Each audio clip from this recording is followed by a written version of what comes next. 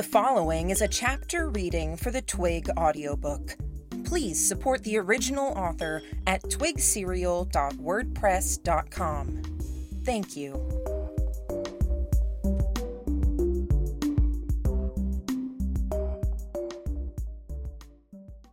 Arc 12, Dyed in the Wool. Chapter 1. 3 bounty hunters flanked me. All 3 had crocodile skin. 2 of them were women, twins, while the third was a man, proportioned like a Bruno. Each member of the trio had long, greasy hair that looked like it hadn't been cut or washed in the last few years, and each had scant clothing, which was probably a blessing given how they tended to operate. I was still dripping wet with mud up to my knees, while they had more or less dried off in the walk here. The older brother went by Scale. Given the crocodile theme, I might have expected them to have wider mouths riddled with sharp teeth, but Scale's mouth was smaller than mine, the lipless top and bottom of his mouth pressing together into a firm, grim line. His hair was tied back into a long ponytail, while the girls simply let their hair drape over their faces in part. One of them had swords at her side, bent ones meant for hacking at vegetation, while the other had pouches clipped to her belt. Scale held the chain of my cuffs in one fist, and the rough-scaled hand was large enough to simply encompass the chain, one side of his hand rasping against my left wrist as we walked, the other side scraping against my right wrist. He held me so my arms were stretched out directly behind me and up a bit, my shoulders threatening to get wrenched out of my sockets. My feet barely felt like they touched the ground, which was more illusion than fact, and mud squelched in my shoes with every step. In this manner, my nose bleeding to the point that droplets formed at my chin and dropped down to stairs, doorstep, and then floor, I was led into the building that served as West Corinth's Crown Courthouse and Police Station. Crown officers and service members turned their heads for the trio, but the ones that stared because of me. I saw some glances go from my face to the wanted poster on the wall. Jamie's face was still beside mine there, still his artwork, old Jamie's artwork. I struggled a bit, and Scales shook me hard. I winced at the pain in my shoulders. He grabbed me by the neck, and still holding the chains with the other hand, he hauled me up and draped me across the first available desk. The officer there stared. "Get your superior," Scales ordered. The officer looked down at me, up at Scales, and then waved another man down. "Or alternatively," I said. Scales lifted me up off the desk, then slammed me down into it. "No shenanigans. My tolerance is 0, Scales said. I pursed my lips and let my head drop, forehead resting against the cooler surface of the desk. "Bounty?" I heard a new man say. "You're Archibald, if I remember right?" Scales asked. "I prefer Captain Anders. And you are?" "Scale. My sisters, Magda, Agnes. We've already passed on word to higher authorities that we have him. I would like a prison cell. I know you have some in the building." "I see. I won't object.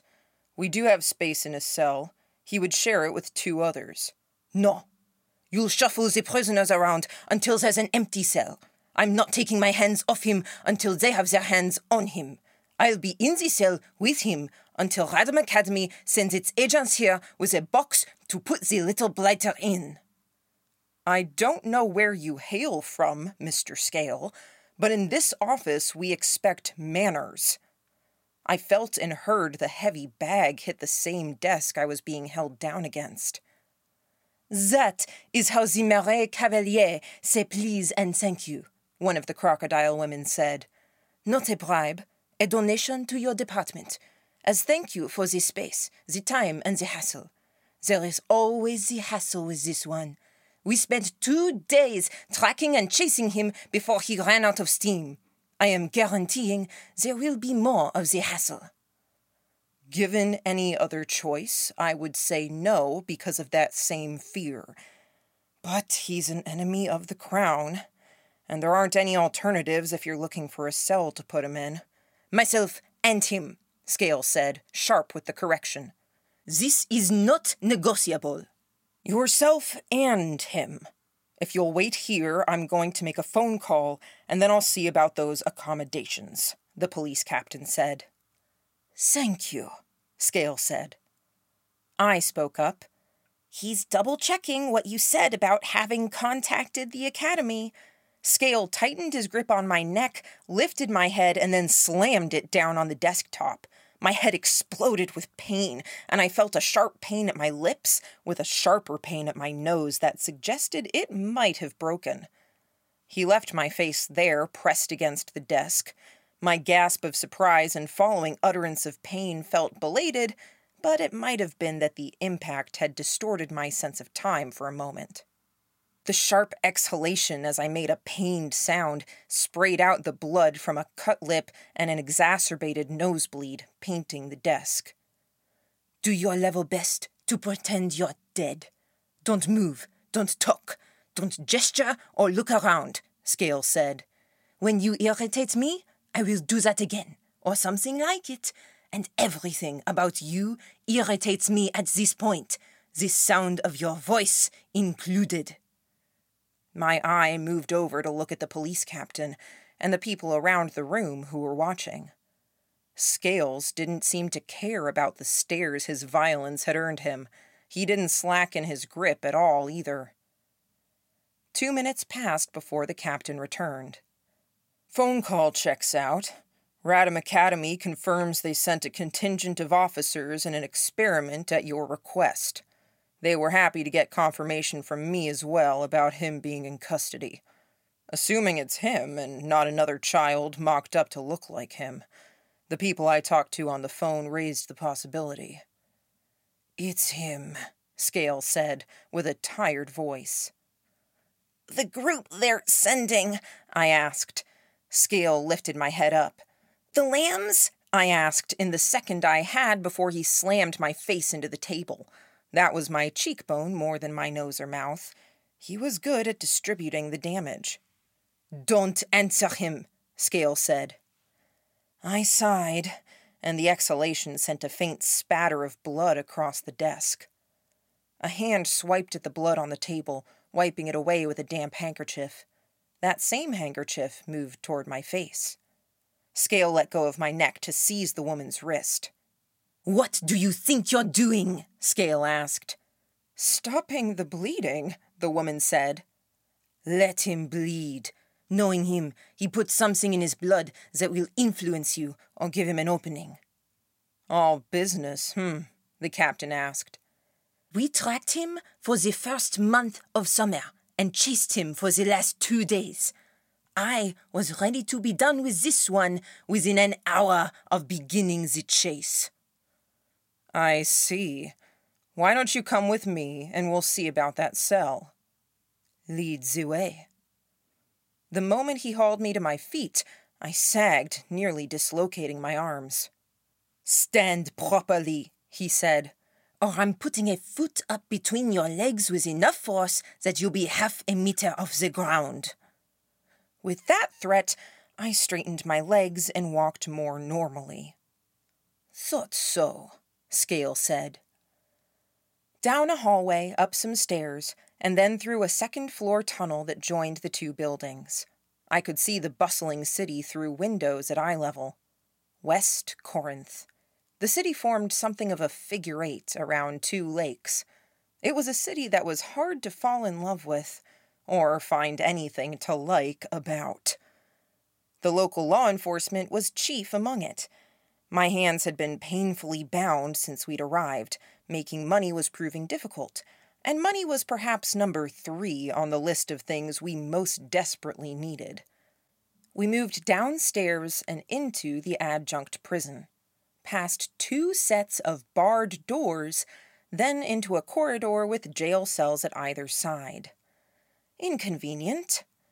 I turned my head looking over at Agnes, the one with the knives, and then looked down at my shoulder. I saw a wisp of something there. Eyes forward, Agnes told me. I turned my gaze forward.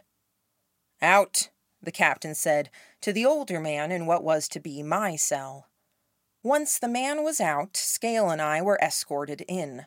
The doors slid shut, with Magda and Agnes on the other side. "Why is he smoking?" Magda asked. Everyone present turned to look straight at me. "Fil de pute!" Agnes spat the word. It wasn't very much, but the smoke rose off of my skin like it might from an extinguished match. Now that it was starting, the reaction crawled along my exposed skin and crept up my chest and down my back, with the gas making its way out from beneath my clothes. "I was worried that you'd washed it off when you dragged me into the water before," I said. Scale slammed my head into the wall ear first. The action made the smoke billow, and as he breathed it in, he coughed violently and intensely. He rose to his feet and backed away a step, still coughing. "Go," he ordered. "What about you?" Agnes asked. "Come." "I stay with him." "That looks like poisonous fume," Magda said in her accent. "Don't be stupid." "We are protected from poison," Scale said, stubborn. He coughed again. "We are resistant," Magda said, punching the bars. "So is he, and he sits there grinning like an idiot," Scale roared. Was I grinning? I'd been enjoying the show so much. "If I may," the captain said. All three wheeled on him. He reached for and drew a gun. "The warrant says dead or alive." The grin dropped from my face. Magda put a hand on the gun, pushing it down. "The law says he's ours to deal with. Unless he poses a threat." "Do you think he's going to stop smoking when he is dead?" Magda asked. The captain didn't back down. "Why would you want him alive when the price is the same either way?" "Because he has a partner, and proof that his partner is alive would be worth 5 times what he is," Scale said. He turned on me, a slab of muscle and scale, and he grabbed me by the wrist, one arm around his lower face. The captain, Magda, and Agnes backed away as I drew closer, still creating a steadily growing cloud of smoke. Magda coughed as she retreated. Scale undid my cuffs, then hauled me up off my feet. With my feet dangling, he cuffed me to the bracing bar at the top of the cell, near the ceiling. I had no footholds, and the cuffs bit into my wrist. My other arm dangled, but there wasn't much for it to do except grab the same horizontal length of painted iron I was cuffed to, so I wouldn't have my circulation cut off by the cuff. "It doesn't feel like enough," he said, using his arm to shield his face from the smoke. He coughed more, a rough sound. "It's more than enough," I said. I winced as he moved to hit me, but instead he turned to the door, gesturing. The captain unlocked the door to let Scale out. It was getting to the point where it was hard to see in or around the cell. General objects could be seen in a rough outline, but fine details were lost. I could only imagine what I looked like. "Hold his legs," Agnes said, drawing her blade. Magda drew in a breath, then plunged into the smoke. I tried to keep my legs free, but she manhandled them into place, one arm at my waist, one hand at my feet. Agnes reached through the bars, twisting her face away from the smoke, felt for my knees, and put the blade so it lay against the soft back of both of them. In an expert motion, she swept the length of the blade across. I screamed, loud and raw, as blood poured out of my pants legs, spattering onto the cell floor. She coughed more. "Stay put," Scale said. "Don't bleed to death now." I continued to scream as they retreated from my cell. "Hey!" one of my many neighbors called out. "Let us out! You can't do this to us!" "Hassel, you said?" the captain asked. Within moments, other cells were being opened, the prisoners let out. Agnes, Magda, and Scale helped. The gas continued to spill out around me as they slammed the barred door, then brought down the metal shutter. I could only assume there was a quarantine seal at the far end. Only when the seal was shut did I stop screaming. I hadn't been searched at any point, but even if I had, the key I found in my right pocket wouldn't have been discovered. Magda had placed it as she had grabbed my legs. I reached up and undid my cuffs, then dropped down to the ground. Their acting had been top-notch. It was freeing to be surrounded by the gas. It wasn't anything toxic, simply something visible with a tint of yellow to the color. I'd drenched myself prior to getting hauled into the building, and the smoke had started to appear as I'd dried out. But as harmless as it was, at the coughing from the hired bounty hunters, the captain would imagine the slightest of tickles in his throat to be something dangerous or noxious. Imagination would carry him the rest of the way. Nobody really wanted to test the gas. Obscured by the cloud of smoke, I undid my pants, dropped them to my ankles, and pulled away the bags of blood there. I squeezed out the remainder into the toilet, folded them up, and placed them inside my waistband. Then I got on my hands and knees and began fumbling around near the base of the bars. Now, effectively blind, I needed to find... Yes, there. Magda had managed to drop off one of the pouches that had been clipped to her belt, using the distraction of the prisoners who were being evacuated. Or maybe she'd done it around the time she'd seized my legs. I opened it, getting my lockpicks, a knife, and a small notebook. That accounted for about 1/2 pound out of the 4.5 pounds of matter inside. The remainder was a carefully wrapped brick of powder. This, too, I emptied into the cell's toilet. It was the same powder I'd liberally applied all over myself, only the quantity was about 50 times greater. It would react with the water, and then it would produce visible vapor as it evaporated. Given that it was summer and the cells were already sweltering, it wouldn't take long. More surface area would help. I used the bag that had held the powder and dipped it into the toilet, picking up a portion, then pouring it back in, then repeating the process to mix. Then I used the bag like a bucket to slop more of the stuff out into the hallway, nearby cells, onto the walls. The surroundings became utterly opaque. Then I found and sat down on the corner of the bed and waited. "This is the best mission yet," Yvette said, audible but not visible. "I thought this would be more your style," I said, leaning back so my aching head was resting against the wall. That part hadn't been a ruse. He'd really wanted to sell it. Damn, my face hurt. I opened my eyes as the shutter clattered, rising. I heard the key turn in the lock. I heard the clink, clink, clink as something metal tapped the bars. "Here," I said. Clink, clink, clink. "Here," I said again. "Nobody else around except for Yvette. We're clear." The gas had only barely dissipated in the last while.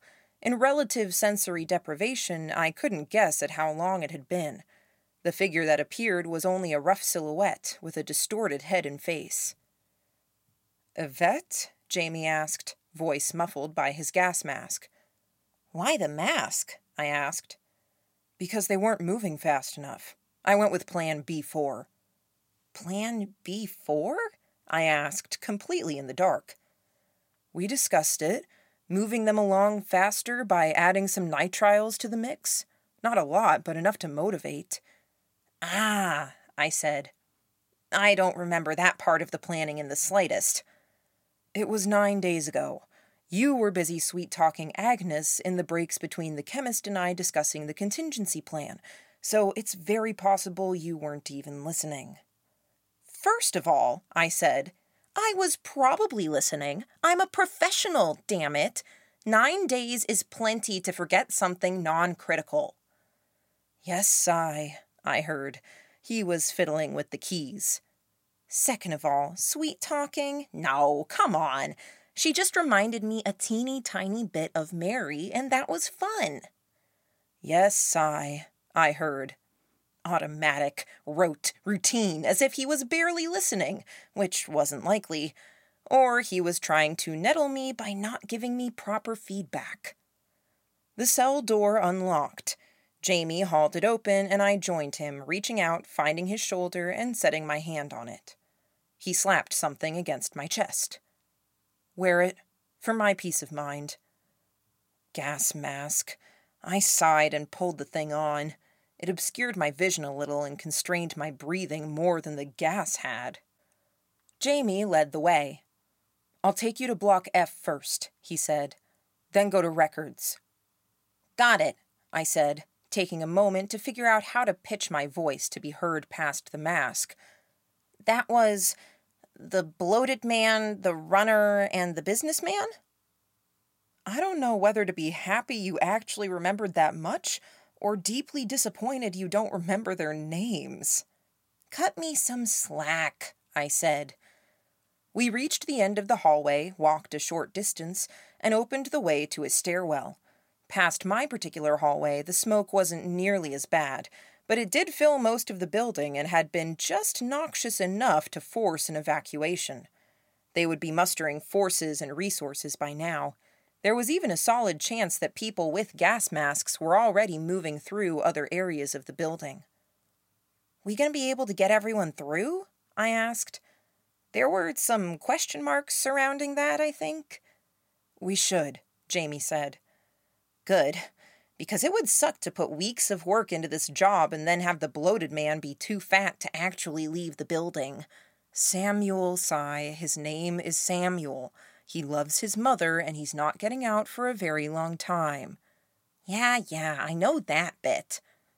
As we reached the top of the stairs, Jamie rapped on a metal door. This is Block F. The people you want to talk to will be at the 3rd cell to your left, 5th cell to your left, and 7th cell to your right. Got it. I'll leave the door open just in case. Want the cell keys? Sure, I said. And 2 gas masks, he said. He handed them to me. Though it won't make a big difference, and it should have all dispersed by now. Might make them feel better, though. Good enough, I said. I hated my own gas mask. I'll be back as fast as I can, Jamie said, hauling the door open with a loud mechanical sound. I could hear the shouting and hollering before I'd even entered the hallway. People were bellowing, complaining, and throwing things. The smoke was thin enough that they might have been able to see me if they'd been actively looking for me, but they weren't. Eye irritation from the gas might have played a role. I wasn't sure what the additives Jamie had put in actually did. As the door banged closed behind me, I pulled off my gas mask. What was it? 3 left, 5 left, then 7 right? At the 3rd cell, I stopped, positioning myself in front of the bars. I spoke in a calm, normal voice to distinguish myself from the cacophony around me. Samuel?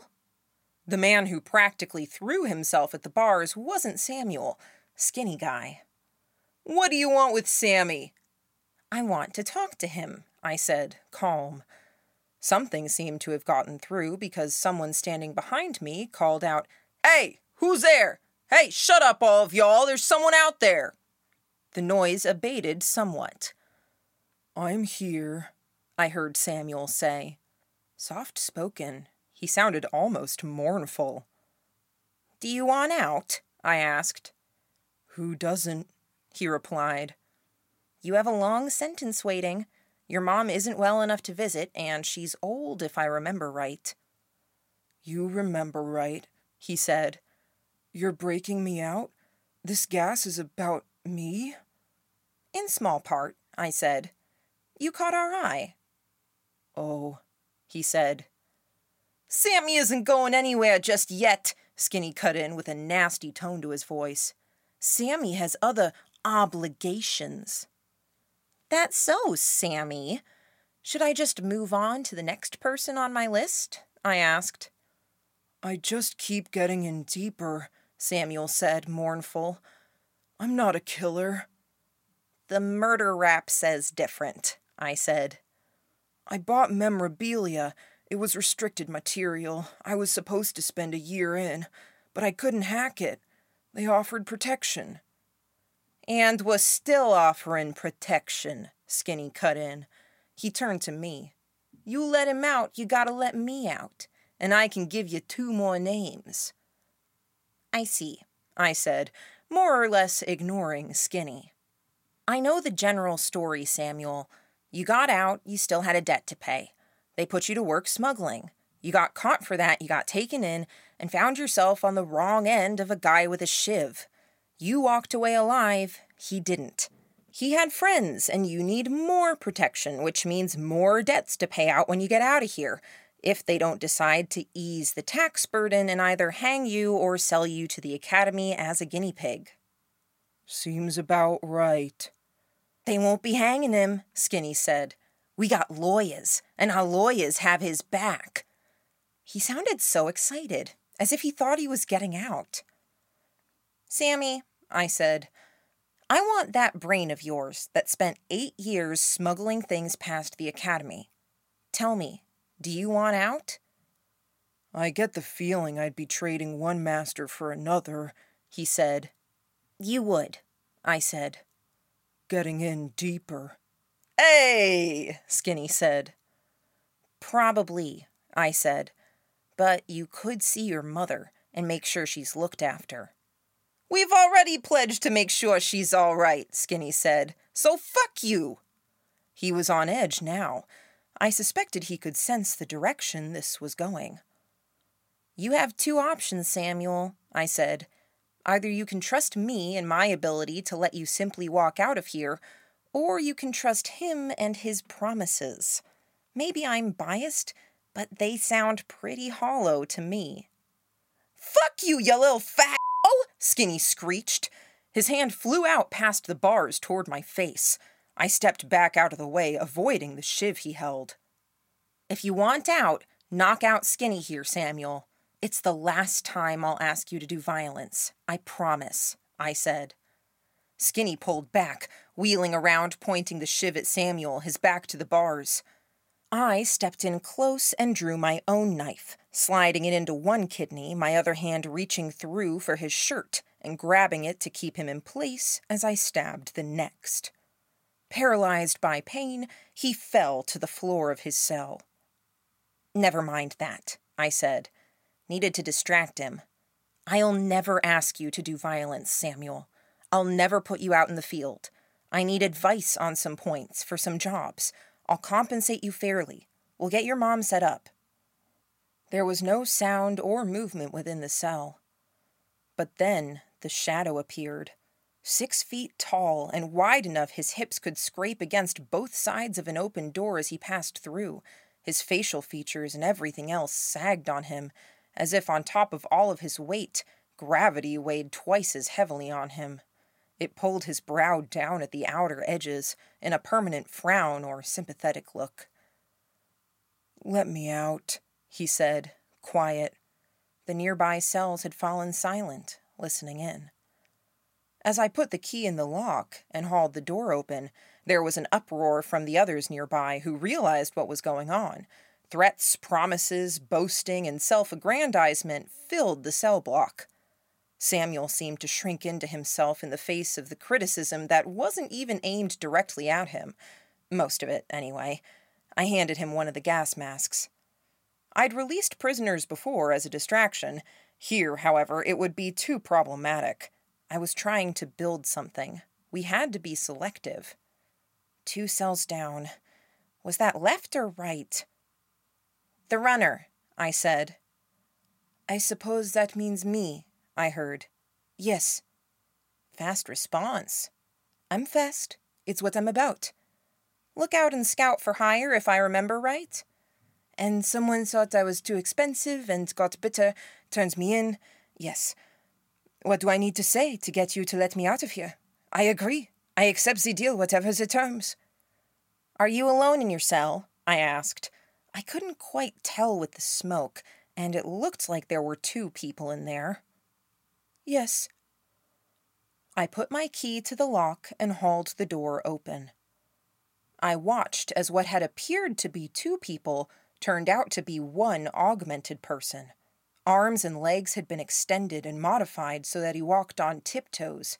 His feet were as long as my forearm. The heel and ankle were where my elbow would have been in that same analogy. Lanky didn't even begin to describe it. His face was what threw me, though.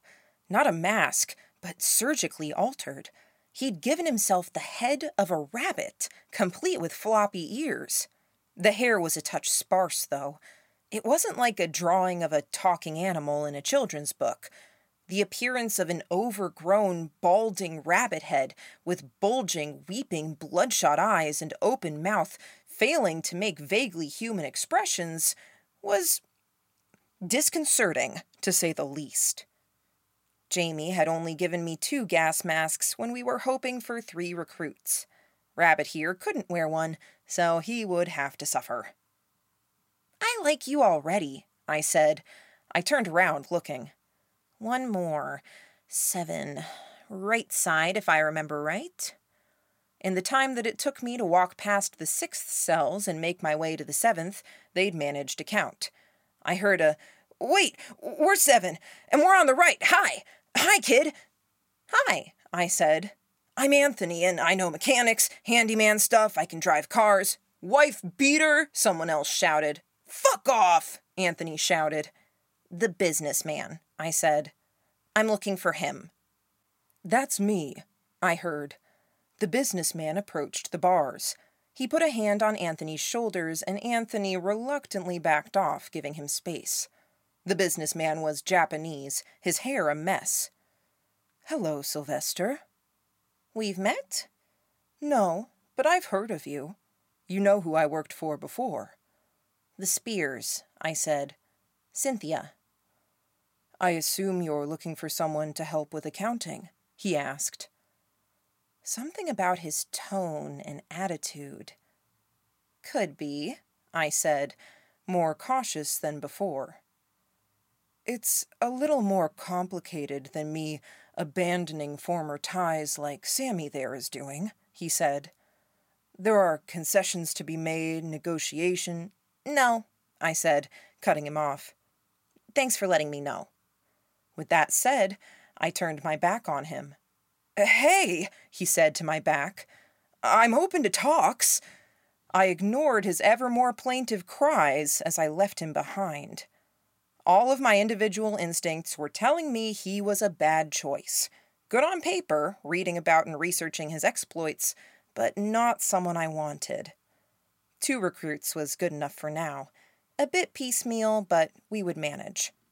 We made our way to the end of the hallway, and I shut and locked the door. "Shutter," I said. "Reach up." The rabbit didn't even need to exert effort to reach up and grab the shutter that I would have had to climb the door to get a hold of.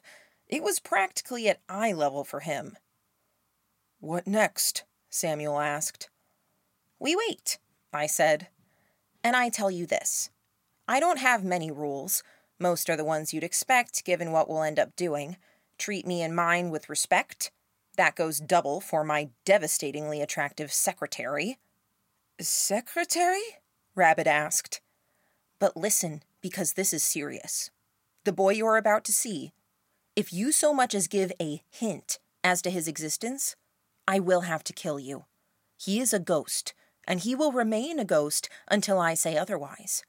This is the big rule." I saw Rabbit's head move up and down in a nod. Samuel was still and silent. He didn't like the threats of violence. That was fair, so long as the message sunk in. Jamie appeared out of the fog.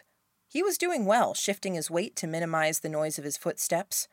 He so reminded me of the old Jamie, given his posture, holding a foot-thick ream of folders and paper to his chest. "Got it?" I asked. "Transfer papers, prisoner files, and open cases. We should be able to get a good lay of the land here and in other cities and prisons. We'll be able to hand-pick who and what we want, instead of going by what the papers say." "Perfect," I said. "Nice to meet you two," Jamie said. "The accountant didn't work out?" "No," I said simply.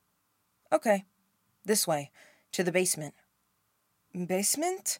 Rabbit asked. "We had people dig a hole in," I said, "from a nearby cellar. They only breached the floor today, and most of the mist is coming from there. It would take a miracle for them to find the hole without the gas.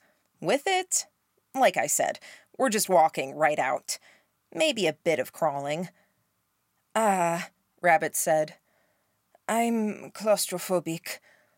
And they've got the place surrounded with war beasts and everything under the sun ready to move at a moment's notice. If you want to go over ground, feel free, I said. I saw his ear and one eye twitch as he contemplated the options. Stay? Make a run for it? Get buried alive? You don't want to go over ground, I said. Come on, this way. Endure.